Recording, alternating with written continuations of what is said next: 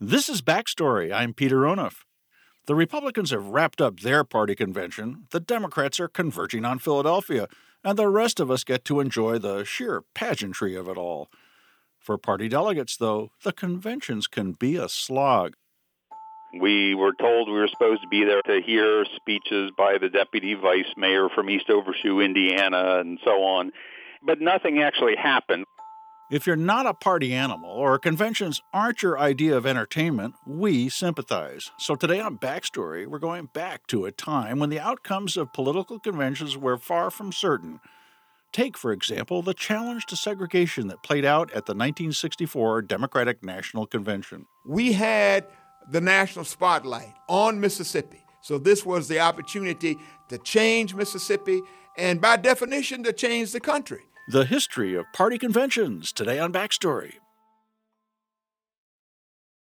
Major funding for Backstory is provided by the Shia Khan Foundation, the National Endowment for the Humanities, the Joseph and Robert Cornell Memorial Foundation, and the Arthur Vining Davis Foundations. From the Virginia Foundation for the Humanities, this is Backstory with the American History Guys. Welcome to the show. I'm Brian Ballow, 20th Century Guy, and I'm here with Ed Ayers. You're a 19th Century Guy. And Peter Onuf's with us. 18th Century Guy. Well, guys, the Republicans have wrapped up their nominating convention in Cleveland. No big surprise. They nominated Donald Trump. In fact, there were just a few truly newsworthy moments in the entire 4 days. Like when Ted Cruz got booed by the crowd after he failed to endorse Donald Trump. I'm assuming that the Democrats took notes and they're going to stick together singing Clinton's praises. I also think that it's a safe bet when it's all done, Hillary Clinton will be the nominee. You know, I stole glimpses of the convention this last week, and one thing that occurred to me is that there has to be a lot of downtime there. Seemed to be a lot of people milling about while they were waiting for the next speaker to take the stage. I really wondered, what do they do with all that time? Now, as it turns out, we actually have a former delegate to a Democratic National Convention from 12 years ago, Lloyd Snook, and we asked him, what did you actually do all that time? We were told we were supposed to be there at 4 o'clock to hear speeches by the deputy vice mayor from East Overshoe, Indiana, and so on. And hey, he's an important guy. Come on. That's right. But nothing actually happened, like till 7 o'clock or 8 o'clock that night, until prime time. It was just a very boring, literally a snooze fest. There was one time when I was sitting there, probably the only member of the Virginia delegation there, and I fell asleep with my head in my hand. Oh, Lloyd. I was awakened when a reporter from one of the Chicago papers tapped me on the shoulder and asked me my name. Because she had taken my picture, and so I wound up with this picture of me splattered all over the papers in Chicago. And if I had been smart, I would have said my name was Ed Ayers or something, but I used my real name. Hey. If you're interested, you can see that photo, which is of Lloyd Snook, not of me, on our website, backstoryradio.org. Today on our show, we're tackling the question inspired by Lloyd's 15 Minutes of Fame. Were conventions always this boring? You know, there had to be something exciting back in your period, Peter, or Ed. I mean, people weren't falling asleep at those conventions, were they? I'd have to say the 19th century is when political conventions were in their heyday. And that's for a number of reasons. First, there was a lot at stake. This is when they really did determine in real time, with real horse swapping and deal brokering, who the candidates were going to be. And so not only were they naming the candidates that they were going to rally around, but the delegates were representing districts, especially in the North, where voter turnout was nearly universal. Every man in the county would vote. And so they know they are representing the entire constituency of their party in their county, and they're going to be held accountable for that. The other reasons the conventions were not boring back then is that it was really lubricated by a lot of male bonding, so that you had a lot of alcohol. All the sessions would have been just drenched in liquor. You would also find that people were bringing in prostitutes to help persuade swing votes to go their way. And so it would have been a strange combination of civics and debauchery. And they had a lot of jobs, literal jobs, to hand out to folks if their party was able to carry the day. So I'd just add to what Ed already said, a hiring hall. This is a big jobs pool. And everybody is watching how you're voting. So if you go back and read the letters to any basically political figure of the 19th century, as I'm sure everybody wants to do, their files are filled with a letter saying, at the last convention, just ask anybody. I was calling for you when nobody else was. I was a true blue supporter of you when it looked as if your fortunes might fade. So give me that postmastership in East Overshoe, Ohio. I demand it right now. This is high drama. So I don't think there would have been as many people going to sleep back then because there was more at stake. I think about the convention of 1860 in Charleston, South Carolina, when so much is at stake is it breaks up. And in many ways, a civil war is the result. When the Democratic Party decides that it cannot decide on who can represent the entire party in the nation, and the two-party system breaks, then the way is open for Abraham Lincoln. So I guess what I would say is it's not such a bad thing that the conventions today are such snooze fests. What's interesting, Ed, is that back in my period, in the emergence of political parties, they didn't choose their candidates through conventions at all. In fact, the first national party convention didn't happen until 1830. We're going to turn now to the story of how that convention came to be. Now, this story has a lot to do with, of all things, Freemasonry, the Masons. So we're going to pause here just a moment and remind everybody who the Masons are. They're a fraternal organization that I think, Peter, have been around for a long time. Well, they've been in what became the U.S., that is in the British colonies, since the 1730s, and a list of Masons from early American history reads almost like a who's who of the political elite. You got Paul Revere, you got Benjamin Franklin, John Hancock, James Monroe, George Washington, even Lewis and Clark. Wow. And so that was really deeply identified with sort of the founding. But by the 19th century, they're even more popular. They seem to be everywhere, and you seem to have to belong to the Masons to get ahead. Now, they've kept their rituals and their practices secret, and so people come to be suspicious. What's going on behind those closed doors with all that paraphernalia that allows these guys to be getting ahead when I'm not? Is this secrecy even compatible with democracy? And in 1826, a lot of this comes to head when a mysterious murder in Western New York sparked a powerful anti-Masonic backlash. Backstory producer Jess Ingebretson tells the story. The problem started when a brick mason in upstate New York named William Morgan threatened to publish a book revealing Masonic secrets. The local Masonic lodge decided that he had to be stopped. First, the story goes, they tried to steal the manuscript.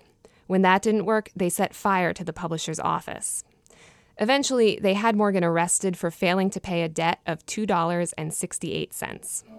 He was arrested by a Masonic sheriff. This is Michael Holt, professor emeritus at the University of Virginia.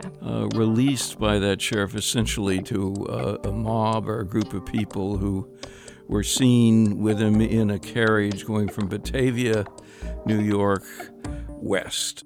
And that's the last that anyone saw of William Morgan.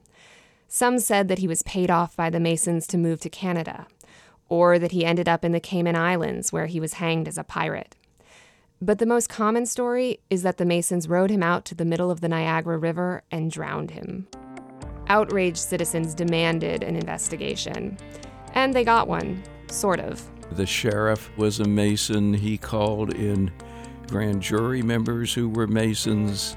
The judges were Masons. People petitioned the state legislature. The state legislature wouldn't do anything because it turned out most of the members of the legislature were Masons. So nothing was done. Concerned locals took matters into their own hands. They were convinced that Masons cared more about protecting each other than protecting American democracy. They gave themselves a name, sensibly enough, the Anti-Masons. Here's what the Monroe County Anti-Masons had to say. In the dark days of the investigation, we supplicated the legislature to quicken her pace and strengthen her arm, but it was a Masonic legislature, and we were coldly repulsed. We now appeal to the sovereign people. the sovereign people responded by electing 15 anti-Masons to the state legislature. A new political party was taking shape, dedicated to taking back the government from secretive, corrupt elites. And this spread like wildfire in New York State, and then it spread to other states. There were some traces of it in Ohio and in Michigan territory, but it was really Pennsylvania, New York, Vermont, Massachusetts, Connecticut, and Rhode Island. The anti-Masons were mostly poor rural farmers, suspicious of big cities and the old boys network that ran them. Anti-Masonic newspapers tarred both major parties with the same brush. The violated laws of the country and the unavenged blood of a murdered citizen were not questions of sufficient importance to withdraw the politicians from the pursuit of political honors. The people were left to oppose Freemasonry without the aid of the laws and unsupported by the countenance of leading men. Throughout the late 1820s, the anti-Masons grew stronger, getting candidates elected to local office and even sending a few representatives to Washington, D.C. Then came the presidential election of 1832. Andrew Jackson, the incumbent, was a Mason. The opposition candidate, Henry Clay, also a Mason. The anti-Masons decided that they had to field their own candidate. Normally, a candidate would have been chosen by the party's congressional caucus. That's how the mainstream parties had done it in the past.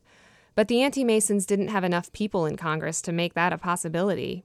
And anyway, that backroom wheeling and dealing didn't fit well with their populist image. Certainly the anti-Masons were running as we're the party of the people. We're the party of Republicans with a small r against grand kings. I mean, the rhetoric of the anti-Masons was really anti-elitist. The first really power to the people political movement. And so, on September 11th, 1830, the 4th anniversary of William Morgan's disappearance, the anti-Masons held the first National Party convention in American history. It would be a clean break with the past, a chance for the common man to regain control of his government. But something strange happened. By the time the convention rolled around, party leaders had shifted their focus from Masons in general to Andrew Jackson specifically. And when the anti-Masons finally nominated their candidate, the guy they picked was a Mason. His name was William Wirt, and in his acceptance letter, he said that if elected, he would not ban Masons from public office. Party leaders then went on to make common cause with Henry Clay's National Republicans in many states. Purists felt that the party had been hijacked by the very insiders it was meant to challenge. And this whole idea of the convention, this radical anti-elitist way to choose a candidate, it became mainstream within a few years. The National Republicans had their first convention in 1831, the Democrats in 1832. By 1838 or so, the anti-Masons had been folded into a new party, the Whigs, successor to the National Republicans. The radical activists who'd railed against the corrupt two-party system had been engulfed by it.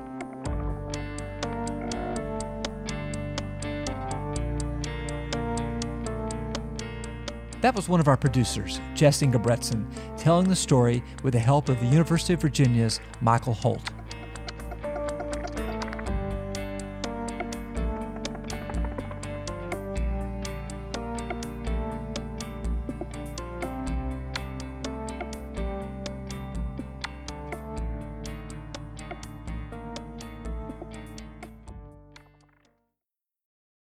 We're talking today about political conventions and whether they've really represented the people.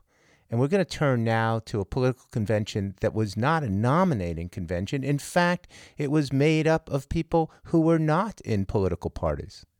In July 1848, 5 women gathered for tea in Waterloo, New York. 4 were radical Quaker reformers. The 5th was a non-Quaker, but also an activist, Elizabeth Cady Stanton.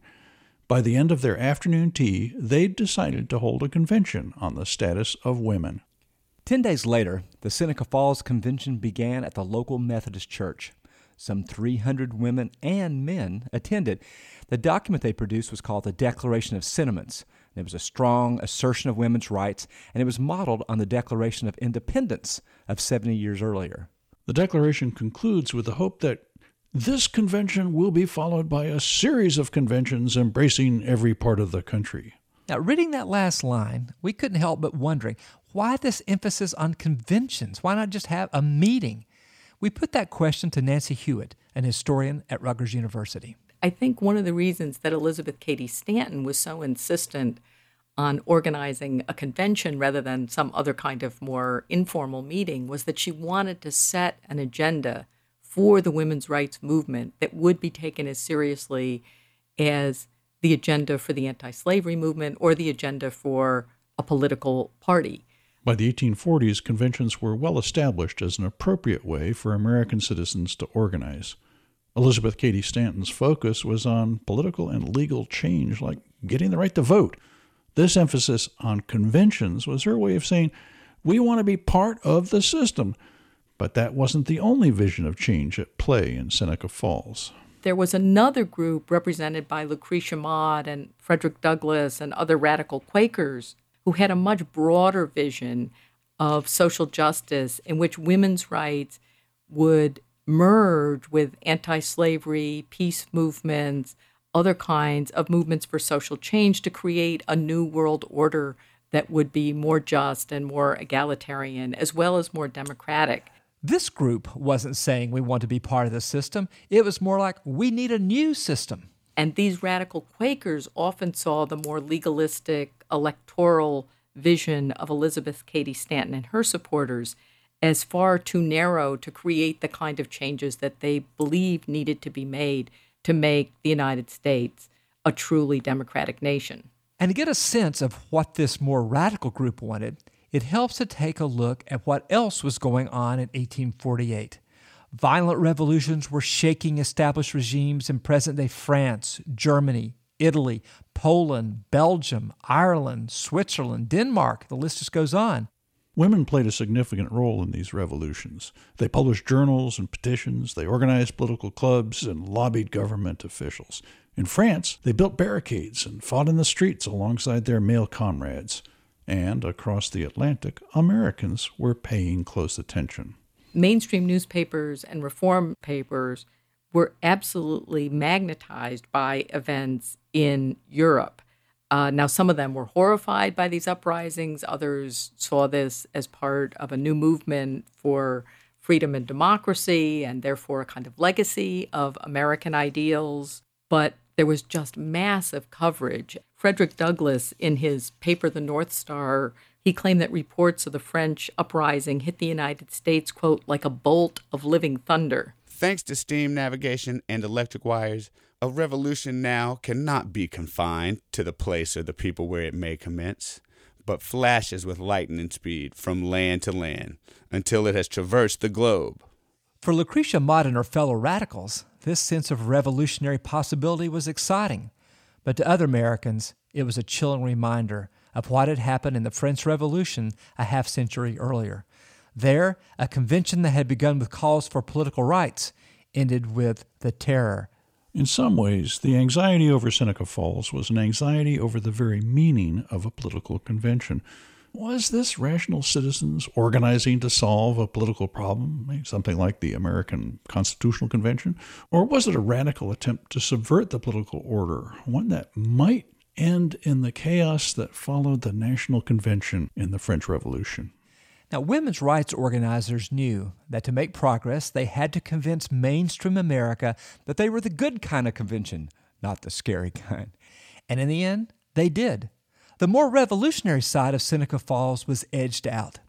Elizabeth Cady Stanton focused on political change within the system, and eventually radical ideas such as women voting became, well, conventional.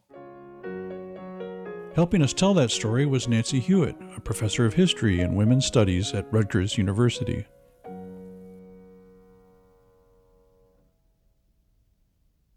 We've got to, as we approach these conventions and people get excited, it's easy to forget how forgettable they are. And when I say forgettable, I mean right afterwards. This is a person who knows a thing or two about conventions. She's attended plenty of them. I'm Eleanor Holmes Norton. I represent the District of Columbia in the House of Representatives. So I had gone to conventions before, but there's never been a convention as memorable, certainly for me, and I think in many ways for our country, as the 64 convention. 1964. It was a big year, especially for the civil rights movement. Lyndon Johnson had signed the Civil Rights Act in July, but at the same time, voter registration efforts in Mississippi were being met with violent opposition. This was the summer that 3 civil rights workers there, 2 of them from out of state, had been murdered, and their bodies weren't found for weeks afterwards. Leslie McLemore was a sharecropper's son in Mississippi who had just graduated from college, and he was active with local voter registration efforts. The state of Mississippi had been saying to the world that our Negroes in Mississippi are happy. They do not wish to vote. They do not wish to participate. It is these outside agitators that are causing all of the problems. Civil rights workers hatched a plan to show that blacks in Mississippi did want to be part of the political process and could be effective. They were going to bring their struggle to the Democratic National Convention in Atlantic City. All of Mississippi's delegates to the convention that year were white, which was to be expected because the state's Democratic Party was firmly controlled by segregationists, and blacks were systematically prevented from voting. So civil rights workers created a new party within the old Democratic Party. They called it the Mississippi Freedom Democratic Party. And with legal guidance from Eleanor Holmes Norton, who was fresh out of law school, they meticulously followed the official party rules to elect a separate slate of delegates to the convention. 64 of the delegates were black, 4 were white. Leslie McLemore was among them. Quite frankly, our expectations were at the end of this process that we would be the legitimate, bona fide, recognized Democratic Party in Mississippi and recognized by the National Democratic Party. We had built, we thought, a very strong case. So the delegates traveled to Atlantic City and began making that case. They set up tables on the boardwalk and shared stories about disfranchisement back home. Inside, they lobbied other delegates. And the high point came in testimony before the Credentials Committee by the vice chair of the Freedom Democrats, a former sharecropper who had become one of the movement's most powerful speakers. Mr. Chairman, and to the Credentials Committee, my name is Mrs. Fannie Lou Hamer, and I live at 626 East Lafayette Street, Rooseville, Mississippi. It was a packed room because all the networks, the 3 networks, were there then recording what was going on because this was really a big deal. And I was standing actually in one of the corners of the meeting room with Congressman Adam Clayton Powell from New York. Fannie Lou Hamer told the story of being confronted by her plantation boss after she had tried to register to vote. He said, if you don't go down and withdraw your registration, you will have to leave.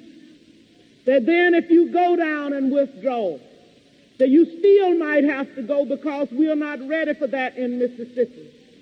And I addressed him and told him that I didn't try to register for you.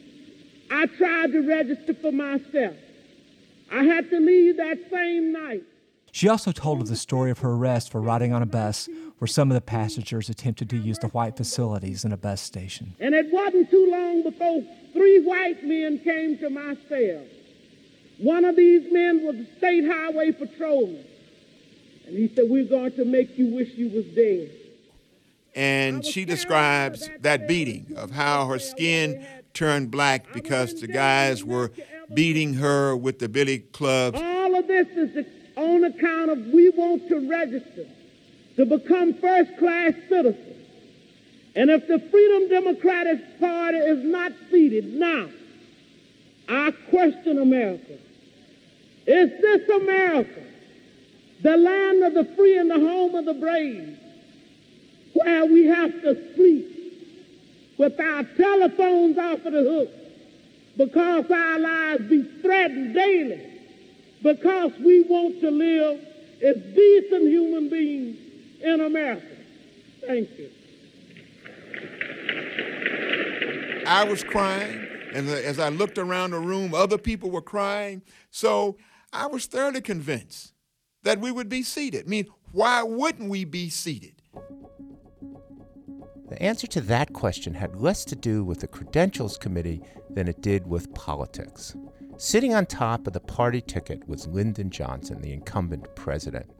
Now, Johnson was pro-civil rights, but Johnson was also the quintessential politician.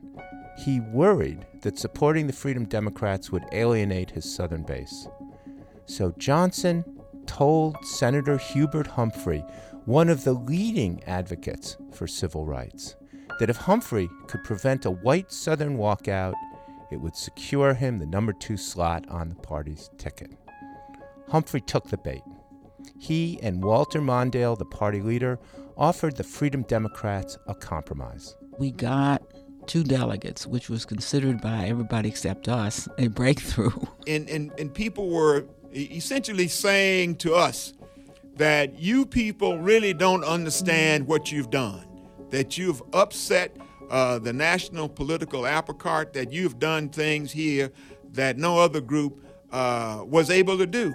And most of them obviously were saying to us that you really should accept the compromise, that you've done something quite remarkable. The Mississippi Freedom Democratic Party rejected the compromise. In the words of Fannie Lou Hamer, "We didn't come all this way for no 2 seats, 'cause all of us is tired." 15 years later, Norton traveled to Mississippi on official business. She was greeted by Aaron Henry. He had been one of the founders of the Mississippi Freedom Democratic Party.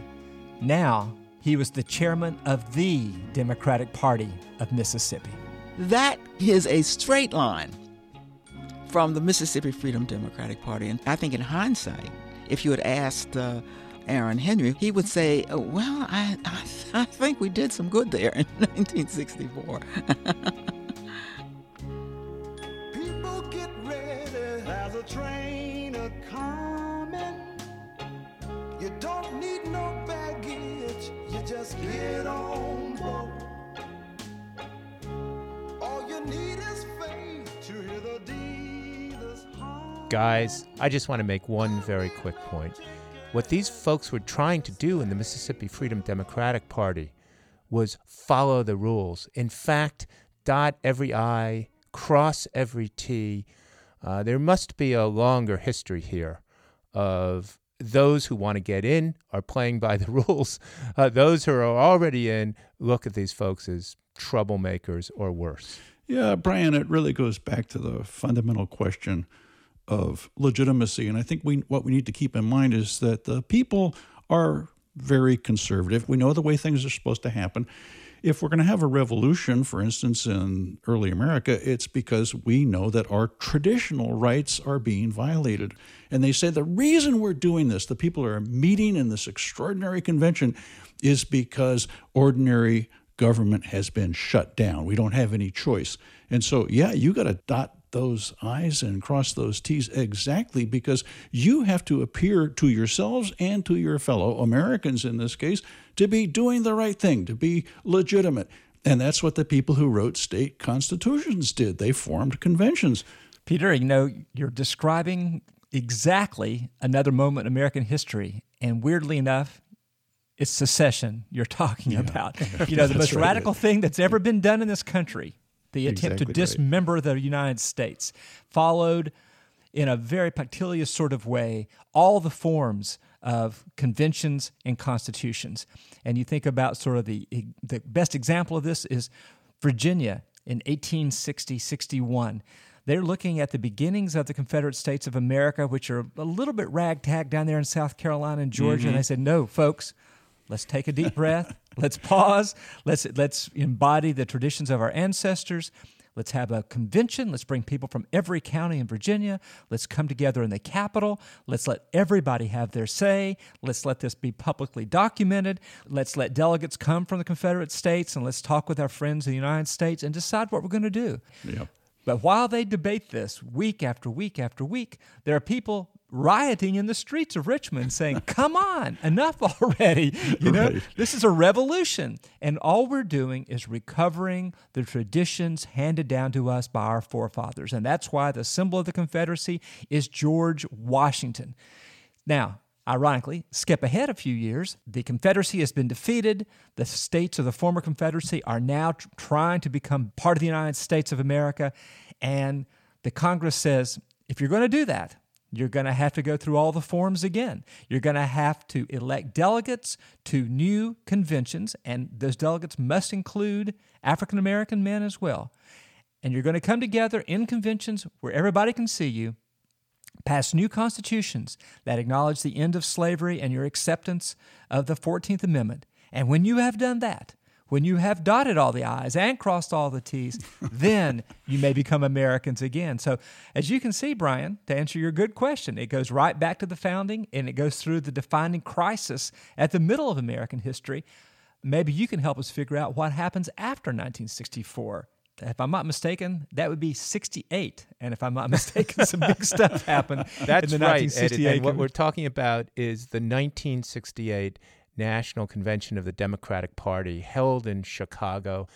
And a lot of Democrats have given up on the conventional process. In fact, they say very explicitly, look, African Americans did everything by the book, and they didn't get seated in 1964. Ironically, even though African Americans were seated in the 1968 convention, things had moved much more quickly in the streets. Demands were much higher. Demands now were for black power, not just for dotting the I's and crossing the T's. While the convention droned on inside, ultimately nominating Hubert Humphrey, the real action was out in the streets of Chicago, where later a commission investigating what happened concluded that the Chicago police rioted. But Brian, it is, after all, the question of who are the people? And I think what protesters draw attention to when they believe that the political process is fundamentally failing is the unrepresentativeness of institutions, including nominating conventions. You want in, and you push hard, and you say, I've been playing according to the rules. But when you feel it's hopeless, when you feel the whole system is rigged against you, then in the name of the people, you take to the streets.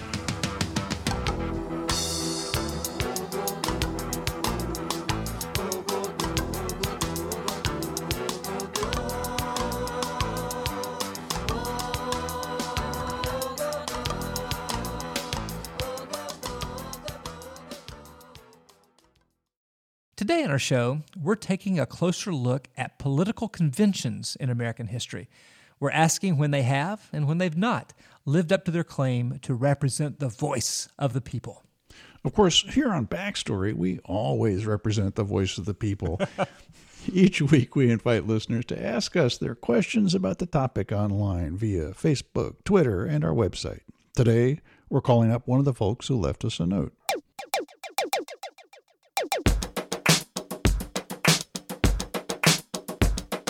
Hey guys, we have a phone call from Cedar Rapids, Iowa, and it's Chris. Hello. We're talking about conventions.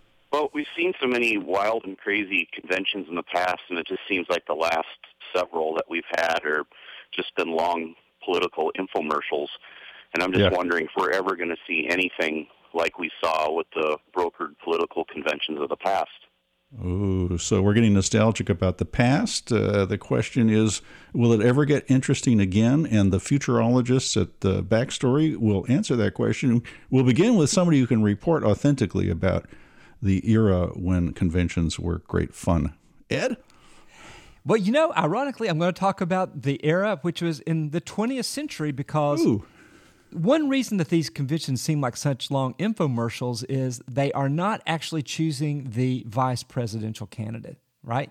And so there's no drama. They've already figured out through the primary system who the presidential nominees are going to be, and now you have the presidential candidate himself choosing who the vice president's going to be. And so what is there actually to do other than to try to drag out the person who might be the presidential candidate 2 or 3 presidential cycles from now? So, Brian, it just strikes me that last happened in 1952 or something, I think, with Adlai Stevenson.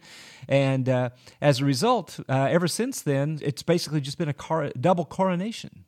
Yeah, I think Chris is yearning for the fun days like 1924 and the unair-conditioned Madison Square Garden, where the convention went on for 16 days. I can smell it now. And yeah, you can smell exactly. And is this what you're talking about, Chris? Is that what you're yearning for? Kind of a battle royale between the urban faction of the Democratic Party.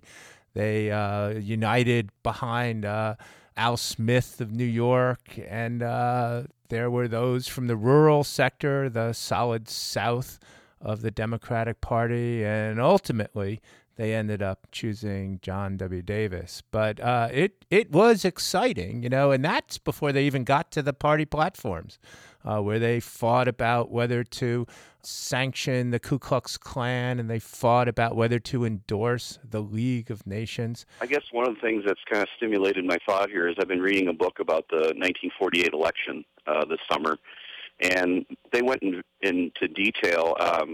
I kind of thought that it was a foregone conclusion that Tom Dewey and Truman were both going to get the nominations that year, and turns out, you know, there's a pretty healthy fight at the convention. And even goes back to 44 when, Wallace was dumped in favor of Truman. And you don't see that kind of thing anymore. And I'm not sure, I guess maybe that's, in many ways, that might be a good thing if you're involved in this sort of thing and you're a supporter of that political party. You'd like to have things maybe worked out before you get there. But when I think about democracy and I think about people being involved, I guess you have to take the good, bad, and the ugly to some extent. Well, it seems to me that democracy has a lot to do with participants believing their participation matters. Now, when you have this public spectacle in which nothing matters, I mean, that seems to me the death of democracy. I mean, I don't want to sound sentimental or nostalgic for the old period, but I want to know from you modern historians, you current event guys, whether the boringness of conventions is correlated with the death of the party as a viable institution of electoral mobilization. Okay, here's the quick answer, Peter. Parties lost a lot of power over the course of the 20th century because of democracy. They ceded the selection process to the people. In the primary process, these primaries were few and far between, even in the early 20th century. I'm willing to bet there were none of them in your century. Is that right, Ed? Well, actually, they begin in the 19th century, and I think around the turn of the century. So, yes, I will give you partial credit, Brian, for that answer. They go hand in hand with the progressive reforms, right, of the early 20th century. Exactly. They're seen as a more democratic way of letting people have a say before it's all brokered at these conventions that we're kind of nostalgic for, at least Peter is. Yeah, and Chris is absolutely right. Even as late as the 40s and the 1950s into the early 1960s, the majority of the delegates were not chosen by these primaries. It's really in the wake of that riotous convention in 1968 that the Democrats say, power to the people. All right, Peter's awake now. Power to the people. That fist held high. Power to the people. It seems to me that democracy a la primary elections, devaluing brokering and conventions, all that endgame drama, actually, that's maybe good for democracy, but I think it's bad for parties because parties cease to engage the national imagination and who cares anymore? People are already decided, right? Because imagine an electorate that's to some extent up for grabs, and there's drama, there's excitement. Okay, Mr. Party Pooper, put this in your party pipe and smoke it. The parties come back with a vengeance, Peter. Why is that? It's because campaigns by the end of the 20th century are beginning to cost more and more money, and that's because of TV, and that's because of media. And who becomes crucial for raising that money? That's the national parties. Now, these are not the kinds of parties that Ed would recognize from the 19th century, kind of bottom-up, locally based exactly. parties. No. These are national, you might call them national corporations. You might almost call money. them multinational corporations. It's money. But you know what? It's not just money, Peter.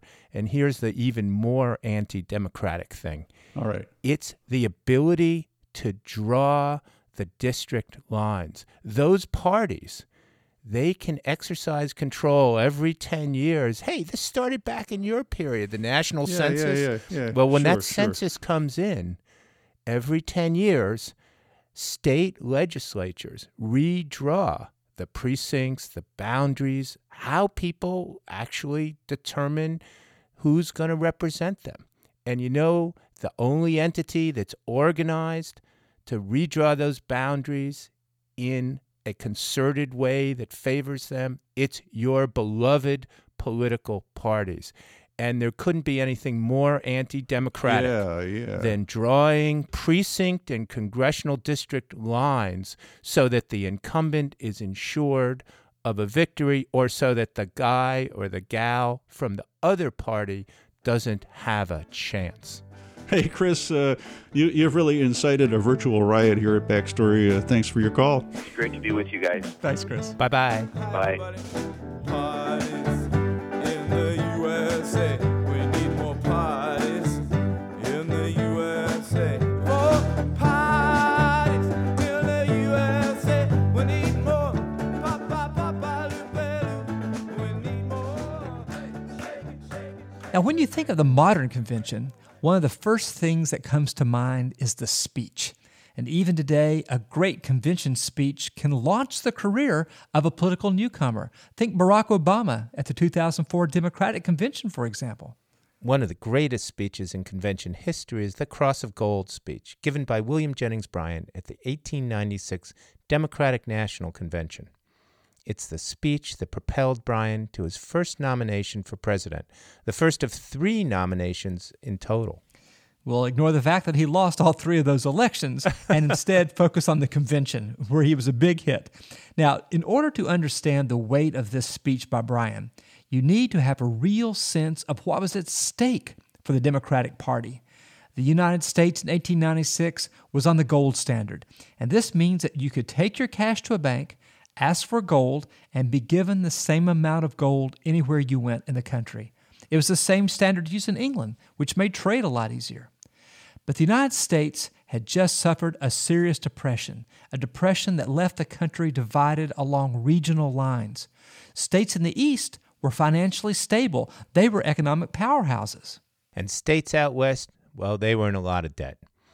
So these western states decided that the easiest way to get rid of their debt was simply to change the monetary standard, move from the gold standard to silver. So what would happen if you converted from the gold to the silver standard is the value of the American dollar would be cut in half. This is Richard Bensel, a professor of government at Cornell.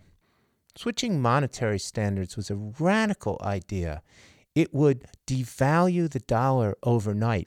It would help debtors, but be a disaster for anybody who would lend hard currency out to those debtors. It would be great for the states in debt out west because their debts would be cut in half overnight, but it would be horrible for the financial powers in the East, who would lose half of their wealth overnight. So when William Jennings Bryan decided to give the final pro-silver speech at the 1896 Democratic Convention, he knew that half the room was going to be against him. Richard Bensel tells that story. There were about 1,000 delegates. They sat down in the bottom, and the seats for the spectators were all around them. Even if you knew nothing else about the convention, just by watching the demonstrations, you could tell who was gold and who was silver. When a silver speaker would speak, all the silver delegates would stand up, and you'd look down on the convention floor, and it was like a checkerboard.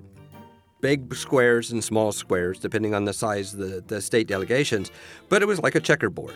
So all the silver states would stand up, and the gold people would sit down, and the silver people would cheer and stomp and stand on their seats. And when they alternated, it was like watching the board invert. So New York would stand up, and Texas would sit down, and then it'd be the other way around. But there was very little contact between the gold and silver delegates. So there was a great deal of angst in the room. There were 20,000 people scattered over 2 or 3 acres of seating. The seating was all temporary, so made out of plywood and wood.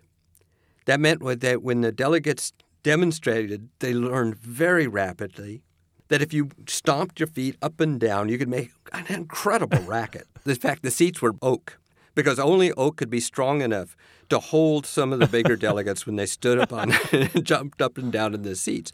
They actually rejected one shipment of chairs because they weren't stout enough for their delegates. It was also true there was no soundproofing. So everything is wood and hard surfaces, and that meant noise reverberated.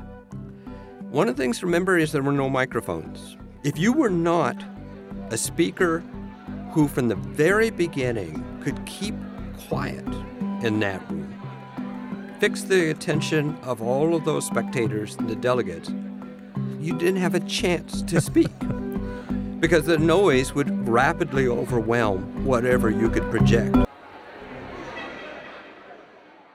So what Bryan wanted is he wanted to be the last speaker for the silver platform.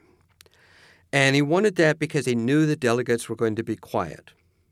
He also knew he had a strong pair of lungs, and he had a very strong pair of lungs. This is 2 or 3 acres, 20,000 people. Even if it's really quiet, you have to be really loud.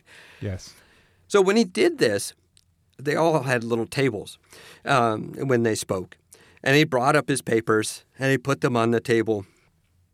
And he never looked at them again. He had his speech, but he never looked at it. They were a prop.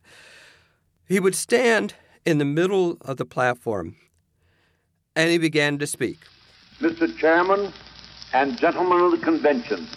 Some 25 years after the Cross of Gold speech, Bryan made a recording of the text. I come to speak to you in defense of a cause as holy as the cause of liberty, the cause of humanity.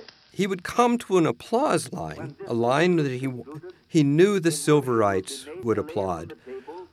And when he reached that point, he would step back, just almost imperceptibly.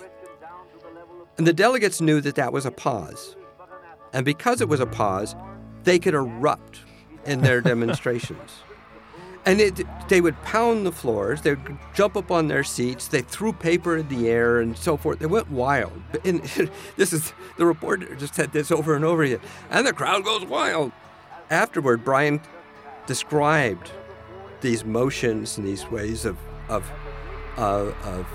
coordinating the crowd. He called it like playing an organ. He arranged it so they could be noisy, demonstrate their passion, and then be quiet so they could listen to him again. We will restore bimetallism, and then let England have bimetallism because the United States has. He went on with this speech, and there were several more of these lines. And then he reached the end. You shall not press down upon the brow of labor, saying, thou shalt not crucify mankind on a cross of gold. You shall not crucify mankind upon a cross of gold. And that's where he stepped back, and he spreads out his arms as if he's the one being crucified for mankind. And then there was a space of 3 or 4 seconds or so in which he thought, well, maybe this is just too kitschy and nobody's going to get it. I've really bombed. But then it erupted, and it went on for 20 minutes or so, and it started in the back, rolled forward, and the reporters described it that way. The sound would roll through the convention. It was so neat about the newspaper reports, the vignettes they would get, and they'd say that, so-and-so was dancing a jig in the aisle in the Montana delegation or something of that sort. But for Bryan, it was incredibly exhausting. He was a big man, and they wanted to carry him around on the convention floor, even though the people who were trying to carry him loved him. They wanted to demonstrate. It was still hard to carry him. So it was hard to know what to do with this demonstration. Once it got going, you could not manipulate it. You couldn't do anything with it. You couldn't guide it. You couldn't lead it. Richard, I think you've made some of today's listeners very hungry for anything spontaneous in either of the 2 current conventions. It's risky. Spontaneity is risky. but it is democracy in a way that, boy, we don't got it anymore.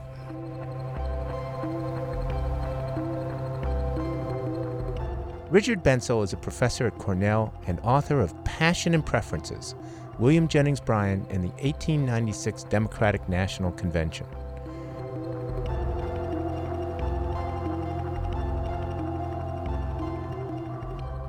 Well, that's all the time we've got for today. But remember, you can continue the conversation at backstoryradio.org. You'll also find us on Facebook and Tumblr. We tweet as @BackstoryRadio. We'll be back again next week. Thanks for listening, and don't be a stranger. Today's episode of Backstory was produced by Nell Beschenstein, Jess Ingebretson, Eric Mennel, and Allison Quantz. Special thanks today to Barbara Carpenter.